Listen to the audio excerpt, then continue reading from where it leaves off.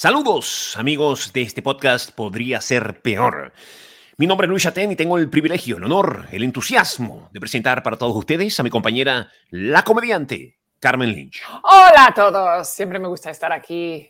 Es muy sacar todo de lo mental, decirte cosas, es como terapia. Es una terapia. Ajá. Es una terapia. Limpieza del aura. El aura. ¿Quién es Laura? El aura. El aura.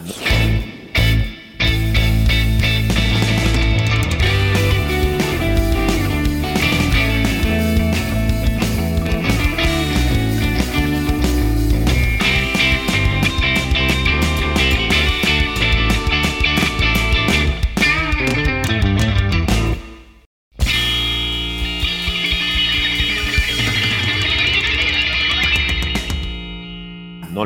No Laura. Laura no. El aura. Sí, O sea, sí. ¿Tú sabes de qué color es el aura de la gente, dicen? ¿Rosa? Yo creo que hay como los Ghostbusters, Ah. hay distintos colores que determinan o indican que tú estás pasando por una situación emocional diferente. ¿Tú quieres decir como si alguien es muy malo le sale un aura negro y oscuro y Exacto, malo? debe ser una cosa así espantosa. Sí. Si es rosa, entonces debe estar atravesando un momento de mucha relajación, hasta de felicidad extrema. Tú sabes que, ¿te acuerdas? No sé si lo hacen aún. Cuando los niños pequeños hacen pipí en las piscinas, sale de un color. Para mí ¿Te eso siempre acuerdas? fue un mito, Carmen. ¿Tú lo viviste alguna vez? Tienes razón, no lo he visto, pero he oído de esto. Perdón. Yo creo que fuimos víctimas de un susto que nos metían nuestros padres para que no hiciéramos eso. Porque yo no fui a una sola piscina. Eso yo lo escuché muchísimas veces en mi vida. Sí. Y no fui a una sola piscina donde alguien estuviera rodeada de un color púrpura. Pero también yo he salido cuando han dicho hay una caca en la piscina, todos salir. Eso sí. Eso sí, absolutamente. Y eso puede ser que no era un niño pequeño, puede ser que era un adulto. Nunca se sabe. O un viejo. Ay, Carmen, mira qué facilidad tienes para llevarme a tus temas, porque son tus temas. Yo no he hecho caca. Yo no lo hice. Yo lo hice en el mar. Alguna vez el número 2! Por urgencia. Tú sabes, la gente que realmente es gente de mar, la gente que es de lancha, de barco y tal, para esa gente es muy normal hacer la número 2 en el mar. O sea, pero en el mar hondo, no en el al lado de la playa. En el mar abierto. In the open sea. En el open sea, en el mar abierto. Donde están las ballenas, no donde están los niños pequeños. Okay. Exacto. Los pies, vale. Y yo recuerdo la primera vez, porque probablemente haya sido 2, que sentí que no había remedio. O sea, el barco no tenía, era una lancha pequeña y no tenía baño. Entonces, para las personas que tienen este tipo de embarcación, lánzate al agua y haces en el agua. ¿Qué vas a hacer? O sea, no hay manera de retenerlo. Entonces, la sensación, Carmen, de hacer la número 2 en el baño, ¿cómo se llama? No, de hacer de tu baño el mar abierto. Sí. ¡Wow! Es muy extraña. Pero, es muy extraña. Mira, yo no puedo hablar del número 2 porque yo no creo, o sea, si lo he bloqueado, puede ser, pero yo no creo que he hecho el número 2. Pero el número 1, cuando lo haces cerca de la playa y estás donde están las olas, ¿sabes? ¿Dónde están aquí las olas? Aún hay algo en tu mente que dice, aquí no debes hacerlo. Y estás como en conflicto, como, haz pipí. Y tu mente, pero aquí no es el sitio. Y hay como a ti te pasa como una resistance. Espérate, que no que te me has hecho dudar, por un momento me hiciste dudar, ¿cuál es la número 1 y cuál es la número 2? El número 1 es líquido. Es líquido, exactamente. Y número 2 es sólido. Y tú has hecho el sólido en el mar abierto. En el mar abierto, claro. Pero el mar abierto, primero, está muy hondo, así que nadie lo va a pisar. Claro, no va a pasar nada. Pero un cangrejo mira lo que sucede. Puede ser, sí. Una vez que tú liberas el torpedo, él tiende a subir a la superficie. ¡Ah! ¡No! Claro, claro. No, Él desarrolla por instinto unas aletas y se va a buscar la manada a ver dónde están los demás.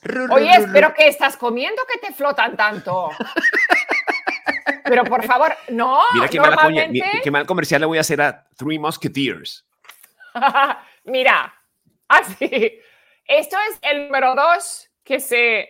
¿Cómo se dice? Que se va abajo de todo. Que se hunde. Ajá. Que se hunde. Y este es el trocito que siempre quiere subir. Normalmente, esto es la diferencia. No. Para mí siempre. Yo recuerdo así, como si fuera un hipopótamo asomando la cabeza. ¡No! Sí. Pues la comida en Miami es diferente.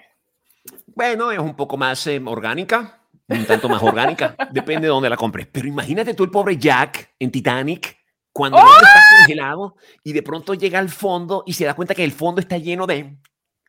Y el hombre dice, no, tengo que volver a la tablita con ¿cómo se llama la novia? Kate. No, Rose. Con Rose. Rose, por favor, dame un puesto, ese fondo está lleno de mierda. Y tú sabes, es que me molesta que él hubiese cabido en esa cosa, en esa... Sí, en la tabla, en la puerta, sí. Era una puerta. Sí. Era una puerta. Pero ahora, volviendo a lo del tema de la número 2, la número 2 es mucho más sencilla de hacer.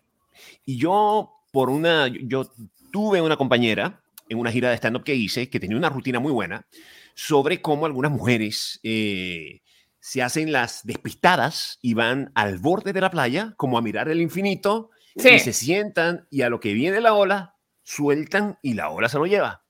El pipí, el número 1. La orine. La orine. Oye, pero ¿cuántas veces has andado, sabes, cerca de la playa donde está el agua y has chafado algo muy blandito? Y has pensado, estoy encima del número 2 de Luis. Uf. Wow. O de alguien, de tuyo no, de otra persona. Pues no lo sé, pero no, el tuyo no. Si sirve de algo, estamos en el mar y si ustedes frotan un poco el pie contra la arena, lo limpian y ya. Pero estábamos hablando de cosas mucho más constructivas. Carmen, ¿qué era lo que estábamos hablando al principio? De la terapia de este show. Y ahora me siento mejor sabiendo que puedo hacer el número 2, pero continuamos. Sí. Mira, fui el fin de semana a ver el show de Steve Martin y Martin Sheen. No, Martin Short. Martin Sheen es otro. Ajá. Es otro, muy diferente. Muy distinto. Qué show más diferente. Claro, sí. ver a ese par juntos es de verdad un evento para toda la vida. Sí.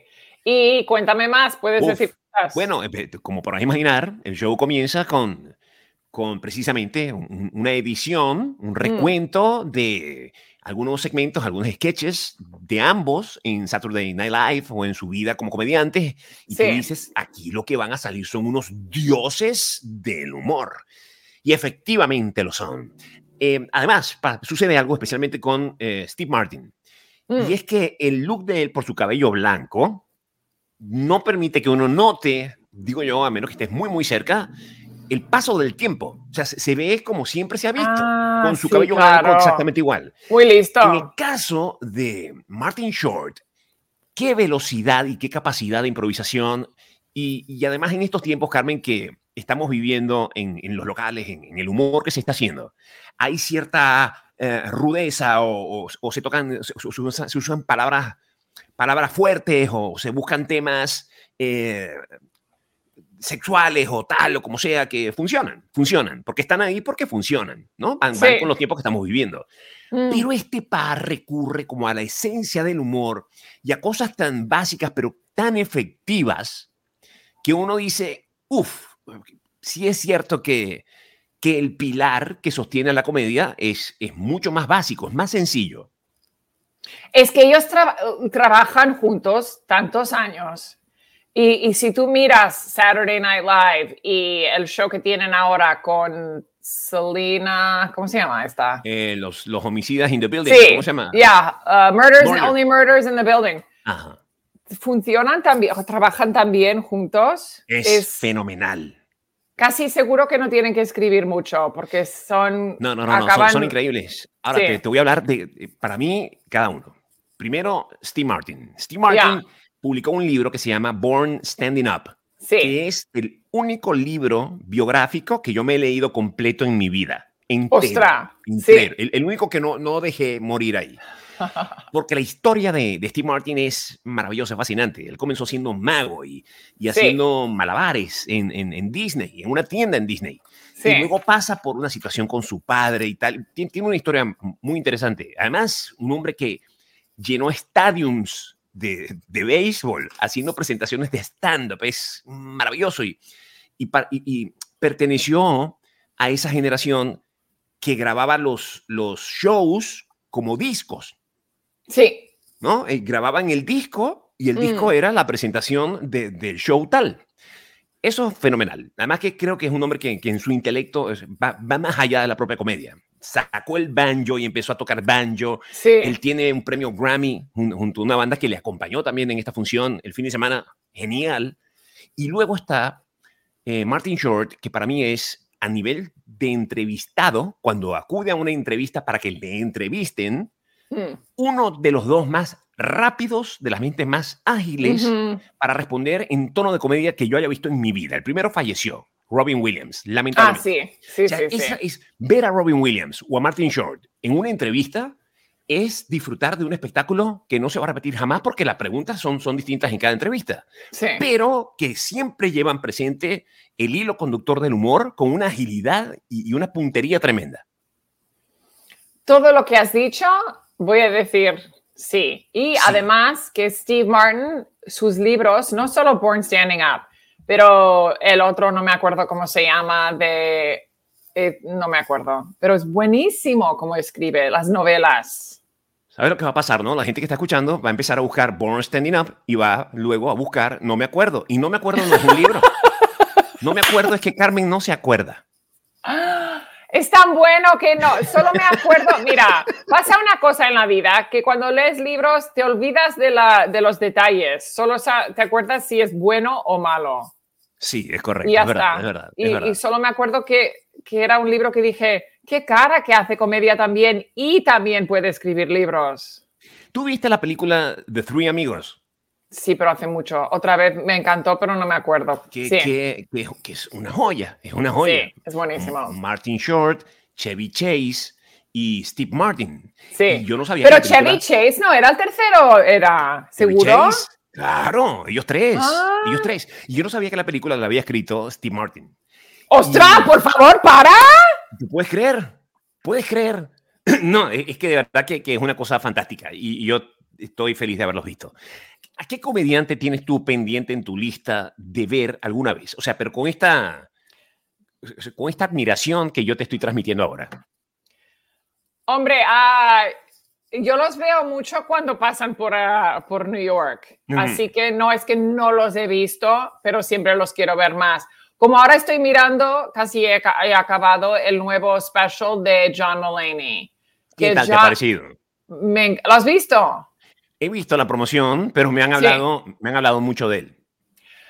Bueno, yo lo he abierto para él hace años y luego una vez solo durante la pandemia. Así que un poco de su adicción de drogas, los chistes ya los había oído, pero ahora están muy fleshed out, muy perfectos. Ajá. Y claro, cuando tienes un problema así, siempre dices, ay, la próxima hora va a ser genial.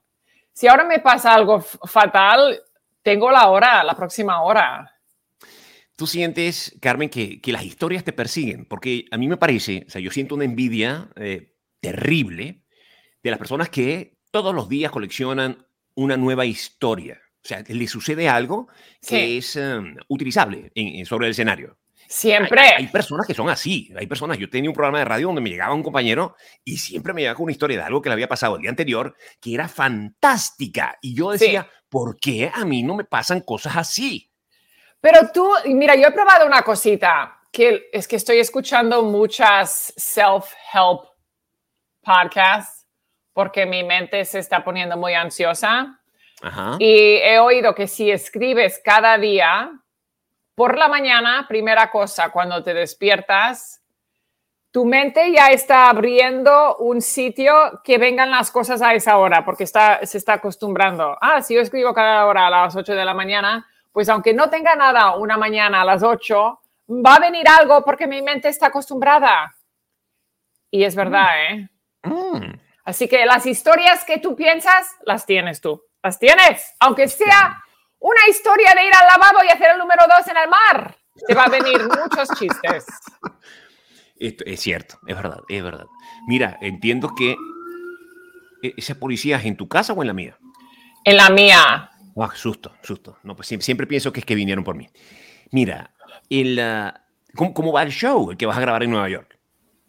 Bien, bueno, ahora estoy escogiendo el Comedy Cellar. Tiene como una pantalla detrás que pone The Comedy Cellar y mucha gente usa algo para taparlo. Ajá. Y poner algo más personal. Así que creo que ya he escogido el dibujo. ¿Y el título del show cuál es? Eso no lo escojo hasta después de editarlo. Cuando lo ¿no mire, tiene nombre todavía? No. Ahora es solo una grabación. Y cuando se haga, tengo ideas, pero no estoy segura. ¿Y cómo crees que vas a estar ese día? O sea, ¿sientes que vas a estar nerviosa? ¿Estás practicando, ensayando algo para poner tu mente aparte del tema de que se está grabando, como para ignorar eso y fluir? Cada día estoy un poco más loca y un poco más relajada. No sé cómo explicarlo. No repitas, por favor, lo que te dice tu novio. ¿Qué me dice mi novio? Cada día estás más loca. Él ya lo sabe. Okay. Mira, yo le he dicho, voy a estar loca hasta el 26 de junio. Si puedes aguantarte, eres un novio muy bueno. Yo nunca he estado en el Comedy Cellar, Carmen. ¿Nunca? Pues tienes que venir. Tienes que venir. ¿Cuántas personas caben ahí? Bueno, es en el Village Underground, que son como 200. ¡Wow! ¿200 personas? Sí. ¡Wow! ¡Qué bárbaro! Oye, un local grande para hacer un local underground. Es un local grande, pero como el Comedy Cellar tiene ya mucho movimiento, que viene la gente, pues espero que se llene. Y aunque no se llena del todo, yo creo que con el editor se dice, editor. Sí, claro. La edición, puede hacer la persona cosas. que va a editar. Sí. Lo importante cuando grabas un especial es tu delivery. Porque sí, yo voy a hacer lo mío. Ya está. No importa si hay 3 personas o 300. Sí. En tu mente tiene que estar toda la gente que está viendo esto a través de la pantalla del celular o un televisor. Sí. Y voy a hacer todo lo que pueda, voy a compartir porque hay gente que dice, mándame, porque el link para los tickets no ha salido aún. Y cuando salga, me ha dicho la gente, lo compartiremos. Claro. Y entonces el español, que es el 17 de julio, el 15 de julio, siempre digo el 17, el 15 de julio, el día antes de mi santo. El 16 de julio es el día de mi santo. Pues el 15 en Barcelona. Y mira, es en un sitio que se llama Jamboree número 3, que está al lado de Jamboree. ¿Y sabes lo que ha pasado en Jamboree? ¿Qué? Se conocieron mis padres en 1966. Está al lado. Es el mismo dueño que el sitio donde se conocieron mis padres en Plaza Real. ¿Y te dieron descuento por eso en el local? Es buena idea, no lo he preguntado. Pues sácale provecho. ¡Qué bonito, qué detalle! Sí, y es mucho más pequeño en el 70, caben 70. Ahí vas a grabar la rutina en español. Sí. Mira, ayer me pasó una cosa muy particular. Fui a un show de stand-up y el show lo abrió un comediante que está dando sus primeros pasos en el tema de la comedia. Una persona que tiene toda la intención, la entrega, o sea, cada vez que puede va a un open mic, que llaman, pero wow, cómo le costó, Carmen. Bueno, por tema de técnica, de nervios, creo yo, porque al final la historia tenía una buena historia. Sí. Yo observé que tenía una buena historia, pero la extendió tanto y estaba tan nervioso que no pegó. Y volví a ese lugar que yo odio, que es un lugar donde uno siente como comediante un nervio tan grande por la persona. Hay una solidaridad instantánea tan fuerte por esa persona que está sobre el escenario que a veces prefiero hasta salirme porque no lo puedo ver, no lo resisto.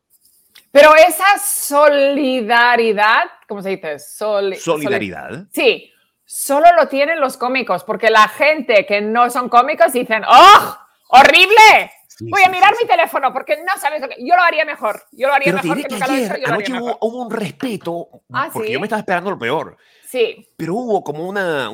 También, yo creo que el público fue solidario al no reclamar, ¿no? O no, porque siempre hay alguien que, además, en estos lugares grandes, en la oscuridad puede gritar cualquier cosa. No sucedió. Solamente hubo silencio. Pero, wow, cómo o sea, yo sudaba. Yo tengo un amigo que en sus nervios se empieza a reír solo y a aplaudir como para buscar levantar la audiencia con su risa y su aplauso. Oye, ¿y esta persona cuántos minutos ha tenido que hacer? Hizo una rutina como de 8 minutos, 9 minutos, con algo que bien contado, pienso yo, pudo haber contado en 3 minutos. O sea, tenía en unos 3 minutos, porque la historia no era mala. Y ha abierto para alguien famoso. Abierto para alguien grande. Sí, así que, ¿cuántos habían en el sitio? Como muchos. No, habían como 400 y tantas, ¿sí? Sí. Sí. Estoy a punto de darte el nombre y no te lo voy a dar. Yo tengo ideas, te lo voy a preguntar luego. No me lo vas a decir. ¡Ah, yo sé! Voy a cortar la grabación ya.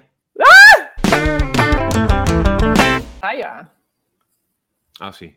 Ahí voy. Seguimos, Carmen Lynch. Sí. Mira, antes de grabar este episodio, que por cierto está quedando de lujo, es un episodio de lujo. ¿Pero todos lo son?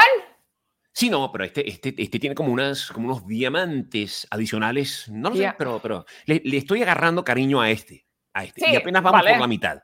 Vale. A ver lo que pasa en la segunda parte. Yo creo que tuvo mucho engagement, tuvo mucho enganche, hablar con tanta naturalidad de la número 1 y la número 2. Es muy espontánea el episodio. Sí, yo creo que la gente se debe sentir muy reflejada y eso le hace sentir a quien está escuchando en este momento, y aprovechamos para saludar de nuevo, muy cómodo. Muy cómodo, tan cómodo que seguramente habrán más número 2 en el mar. Sí. Esta gente que nos escucha dice, ellos son como yo hago en el mar, ellos hacen en el mar. Somos igual. Este va a ser mi podcast favorito a partir de este momento. Lo guardo, lo marco en favoritos y voy y dejo mis comentarios. Yo no entiendo por qué en YouTube, claro, el que nos está viendo en YouTube puede dejar un comentario. El que nos escucha por Apple Podcast también puede dejar un comentario. Sí. Pero todavía en Spotify no se puede dejar comentarios. Y bueno, ahora estoy curiosa. Dime sobre los comentarios. Es que no los leo porque tengo miedo que se ríen de mi español. Son muy buenos comentarios. Son muy buenos comentarios. Sí, son fantásticos. Y la gente te disfruta muchísimo, Carmen. Hola, gente, gracias. Sí. Hay como hay un enamoramiento de la gente con tu forma, con tu estilo, cosa que está muy bien. Y con mi gramática también. Sí, porque tú creas tu propio mundo gramatical. Y mi vocabulario de niña de 8 años. De 8. ¡Hola! Mira, estaba en este breve corte que tuvimos, me metí en internet y leí una información. Paris Hilton. ¿Conoces a Paris Hilton? Bueno, personalmente no, pero sí sé quién es. Pero ¿sabes quién es? ¿Tú recuerdas que Paris Hilton fue presa en algún momento? ¿Te acuerdas de eso? ¿Presa es popular? Okay. No, to jail. Sí. La llevaron a prisión. Sí. ¿Recuerdas por qué? Ay, yo no me acuerdo por qué. Pero sí recuerdo que fue a prisión y recuerdo que cuando salió, ella en algún momento decidió dar una entrevista a David Letterman en el Late Show, y Letterman fue fenomenal tocando el tema de Paris Hilton en prisión, y ella con mucha gallardía, de verdad que conmigo ganó muchos puntos porque ella supo enfrentar, dijo, sí, hombre, o sea, fue divertida y elegante. Asumiendo que sí, fue algún problema con la ley tuvo y la pagó. Yo creo que hay una Paris Hilton diferente antes de la cárcel y después. Es verdad. Es como ha madurado en la cárcel. Sí. ¿No? Sí, porque la otra era, sigue siendo una mujer con un alto grado de frivolidad. Sí. pero sí como un poco más sensible a otros temas. Sí. Probablemente hasta más empresarial. La otra era como más, soy millonaria y me importa un pepino que ustedes sean tan pobres. Sí. ¿Y te acuerdas que hace mucho era la asistente, no, Kim Kardashian, era la asistenta de Paris Hilton? Y tuvieron un problema terrible. Mira cómo me meto en el chisme. Tuvieron un problema horrible. Dime más, por favor. No, mira, espérate un momento. Yo me acuerdo que eso fue, dio una batalla. Es una locura que tu asistente es aún más popular que tú.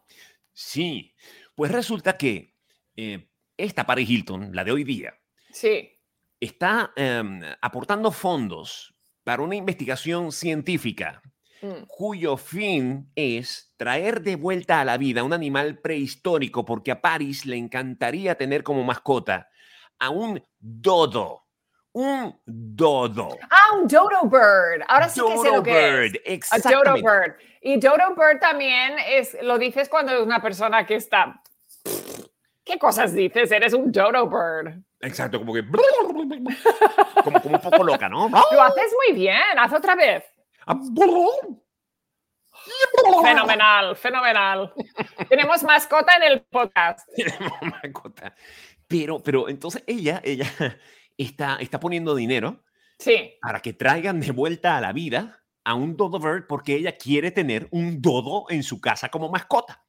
Está como una cabra. Está como un Dodo Bird. Como una cabra, como una cabra. ¿Tú crees que eso de traer especies de vuelta, tipo Jurassic Park, no pueda alterar digamos, ponte tú que el Dodo Bird porque si Paris Hilton tiene un Dodo Bird, después va a salir Kim Kardashian a querer tener un Dodo Bird. Ese es, exacta, gracias, esa es la imagen del Dodo Bird. Había una película que trataba sobre un animal de esto.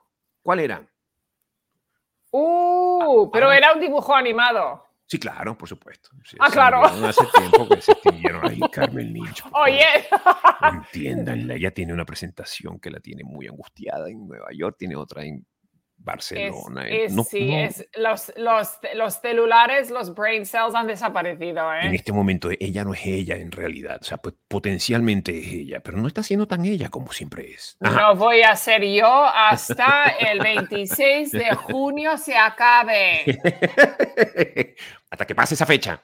Pero entonces, si Paris Hilton tiene un Dodo Bird, entonces la otra va a querer un Dodo Bird. Y el otro va a querer un Dodo Bird.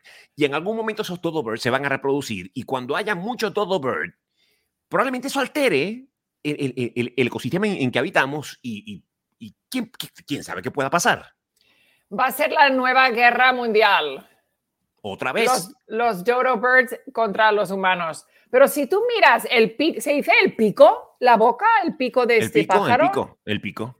Esto tú despiertas por la mañana con tu perro y dices, ¡ay, qué suave! Pero pones la mano al Dodo Bird, te va... ¡ah! Exacto. Como mascota, no, es complicado. Además, es complicado. Estás queriendo tener una mascota que no sabes cómo se comporta como mascota. No. Y además, de verdad, ¿es extinct o es, cómo se dice, endangered? Sí, está extinta, sí. Así que ya no hay ninguno. Lo extinguieron hace años. Los seres humanos lo cazaron todo y se acabó. No hubo más. Ahora, me preocupa ese tema de cómo se comportará el Dodo Bird como mascota. Yo recomendaría que inicialmente Paris Hilton tuviera un avestruz en la casa. Avestruz ¿Es ostrich? Ostrich, ajá. Por favor, eso es peor. Bueno, pero para ver que el comportamiento no te creas, el Dodo Bird no debe ser una ave tampoco muy pequeña. O pero una gallina. Te puede, las piernas creo que dicen que te puede hacer mucho daño si te kick. Sí. Bueno, y Abraham, tú sabes que las tiendas que venden cosas para mascotas inventan de todo. Le sacarán unos zapaticos que no logren que uno le rasguñe las uñas de la cosa esta. Sí. ¿Quién sabe? Pero tienes que practicar primero con otra ave de estas para saber que tú puedes con el Dodo Bird, porque a lo mejor el Dodo Bird es, ¿sabes? De psiquiatra. O sea, a lo mejor es una mascota que lo que hace es alterarte los nervios porque sus nervios también están alterados. Yo te voy a decir la verdad. Yo pienso que Paris Hilton solo está escogiendo el Dodo Bird porque quiere traer algo que nadie más puede tener, que sea la primera. Ella podría fácilmente tener un flamingo, que son muy rosa, como su casa seguramente es muy rosa y muy así. Pon un flamingo en tu casa y ya está bien. Pero poner este Dodo Bird parece un animal muy enfadado. Mira los ojos, qué enfadado está. Está enfadado porque lo extinguieron. Despertándote con esto. Sí. Tiene que estar en el aire libre. Oye, es lo que a veces me da un poco de celos, pero un poco no. Un poco sí, un poco no. ¿Has visto en Instagram estos hombres que viven en la jungla y están con los leones y siempre están con los leones, están muy juntos y ellos han tenido al león desde que era pequeñito y el león se ha acostumbrado con él, porque si tú y yo vamos cerca a un león no nos hace esto, ¿eh? Pero nos come, pero le quiere mucho y digo, qué divertido, pero es muchos años de hacer esto. Solo para estas fotos tan bonitas tienes que esperar muchos años. No solo eso, sino los videos donde este entrenador que estuvo con ese león o con esa leona o con toda la familia durante semanas en África y luego a los 12, 13, 14 años vuelve y de la nada, de atrás de un cactus, salta el león, se le viene encima que tú dices, lo va a comer, pero se para medio metro antes, lo olfatea y se para en dos patas y lo abraza. Sí. Es increíble. Es súper fuerte. Es increíble. En estos días, hace una semana aproximadamente, leí una noticia de un muchacho y su novia que viajaron, no sé si fue el norte de Canadá o dónde. Él era observador de osos, grizzly, que son los osos más peligrosos del planeta. Sí. Bueno, un oso se los comió a los dos. ¡Claro! Pero el oso no iba a decir, el oso no es como el león es muy simpático. Pero también se come la gente. No, ya lo sé, yo me imagino ese oso grizzly volteando, o sea, comiéndose a esta gente. En cámara 1, volteando a cámara 2, en un close-up al oso, todo con la boca llena de sangre, haciendo, ¿qué hago? Soy un oso. ¿Esto se ha grabado, dices? Sí. O sea, la pareja de este muchacho grabó hasta el último minuto cuando el oso estaba arrastrándolo hacia el bosque. Se llevó al muchacho al bosque y luego vino por la mujer y también se la llevó. ¿Pero tú hablas de ese documental Grizzly Man o de algo nuevo? No. Eso fue, ellos estaban en una carpa. Fueron a ver osos como siempre vieron osos, como le encantaba ver osos. Y en la noche vino un oso y el hombre empieza a hablar con el oso a la distancia. Y de eso hay imágenes. Mira este oso, que no sé qué cosa, qué tal, Y al terminar, viene el oso y la mujer que está grabando ve como el oso se lo lleva y ella empieza a decirle, hazte el muerto, porque es lo primero que te recomiendan para que tú te defiendas de un oso que te está atacando. Tienes que jugar que estás muerto. Sí, porque hay cierto momento en que, especialmente ese tipo de oso grizzly, como que si tú te haces el muerto, él te deja. Pero este oso no comió cuento. Lo aló y no es tonto. La mujer acaba diciéndole, lucha con él, pelea con él, porque ya está viendo que se lo va a comer y se lo come. Y en medio de su desesperación, el oso sale de nuevo y se la lleva a ella. ¿Y qué parte de ti, escuchando esto, dime la verdad, quiere ver el video? ¿Lo quieres ver? Dame chance para pensar bien. Dime la verdad. Porque además este tipo de comentarios va a quedar digitalmente por el resto de la historia. Entonces debo pensarlo bien. Vale. Si digo que quería verlo, la gente va a decir, pero qué enfermo. Claro, como no es él ni su familia. Y si digo que no quiero ver eso, va a haber gente, sí, claro, qué hipócrita. Entonces prefiero hablarte de el Rey Carlos III. que acaba de ser coronado. ¡Ah, sí! Sí. ¿Pero es hoy o ayer? ¿O cuándo era? Bueno, hoy es viernes. ¿Viernes? Hoy es viernes. ¿Hoy? ¿Mañana? Hoy es viernes 5 de mayo. Sí. Es mañana, 6 de mayo, pero este episodio está saliendo el lunes 8 de mayo. 8 Entonces de mayo. fue el fin de semana y fue increíble. Fue el fin de semana. Oh, me ha encantado. ¿Sabes que lo vi? Ese momento que vino... la corona. ¡Qué locura! ¿Tú viste el momento que Harry vino y le dio un puñetazo a su hermano William? Sí lo vi. Sí, a pesar de que cortaron la imagen muy pronto. Cuando tú dices Harry, lo pronuncias de una forma que suena como a peludo. ¿Viste cuando a peludo? ¿Cómo se pronuncia sin el peludo? Harry. Harry. When Harry met Sally. Yeah. Harry es como peludo. Es que yo cuando digo Harry solo pienso en Harry Styles. Bueno, por supuesto. No, está bien. Es que era una muchacha muy joven, Carmen. Mira, pero vamos a entender entonces que este programa fue grabado en la antesala, el día anterior a la coronación. Sí. ¿Puedes creer que un evento como este, que el mundo esté pendiente de una cosa como esta y que hagan encuestas en Inglaterra y la gente esté más fascinada que nunca con el tema de la realeza? ¿Cuándo? Hace tan poco tiempo el príncipe Carlos era tan nulo. O sea, era un sujeto que no transmitía nada. De hecho, desperdició a una mujer que se nos ha presentado, se nos ha pintado en la historia como una de las mujeres más bondadosas y más generosas y más divertidas con que haya podido contar la realeza británica. Pero el el Rey Carlos, sí. ¿El Rey Carlos? Solo es interesante por la gente rodeada de él. Porque está con una mujer que él no podía estar con ella y ahora sí, tiene 2 hijos y uno se ha ido, tenía una primera esposa que se había muerto.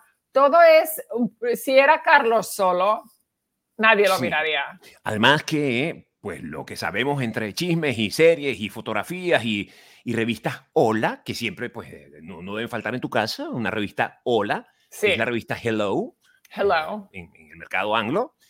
Este siempre fue un introvertido, un hombre infeliz, ¿no? El hombre de las orejas grandes y tímido, con las manos metidas en el bolsillo. Y ahora de pronto, bueno, cuando eres rey, y más en estos tiempos de TikTok, pues tienes que ser un sujeto que levante pasiones. Y además ha esperado mucho tiempo para ser rey. Imagínate a mí ser me parece príncipe. Fantástico, ya yo soy fan. Príncipe hasta los 80 años. Ha sido príncipe hasta... Va a ser rey 5 años. Déjalo los 5 años a ser rey. No había pensado en eso, es cierto. Es verdad. ¿No? ¿verdad? Claro. Por favor. Esperar 80 años siendo príncipe. Porque mucha gente decía que lo iba a saltar y dárselo al hijo. Pero si vas a ser rey 5 años, disfruta. No. Ya tú sabes cómo lo que establece el protocolo. Si él no quiere ser rey, inmediatamente le sucede Kamala Harris.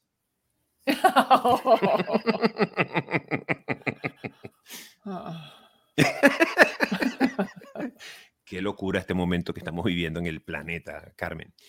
Mira, volviendo a tu especial, vamos a recordar a la gente. Entonces, muy pronto vas a dar el link para que te vayan a ver en Nueva York, compren las entradas, los tickets y vayan a Nueva York. Si hablan inglés o no hablan inglés, pero saben reír muy fuerte, pueden venir al del inglés. Van a participar de la grabación del show. Y el español, el 15 de julio en Barcelona, en Plaza Real, al lado del sitio que se conocieron mis padres, Jamboree número 3. Link para los dos, vienen muy pronto, @CarmenComedian o Carmen en español también. Hasta la próxima semana.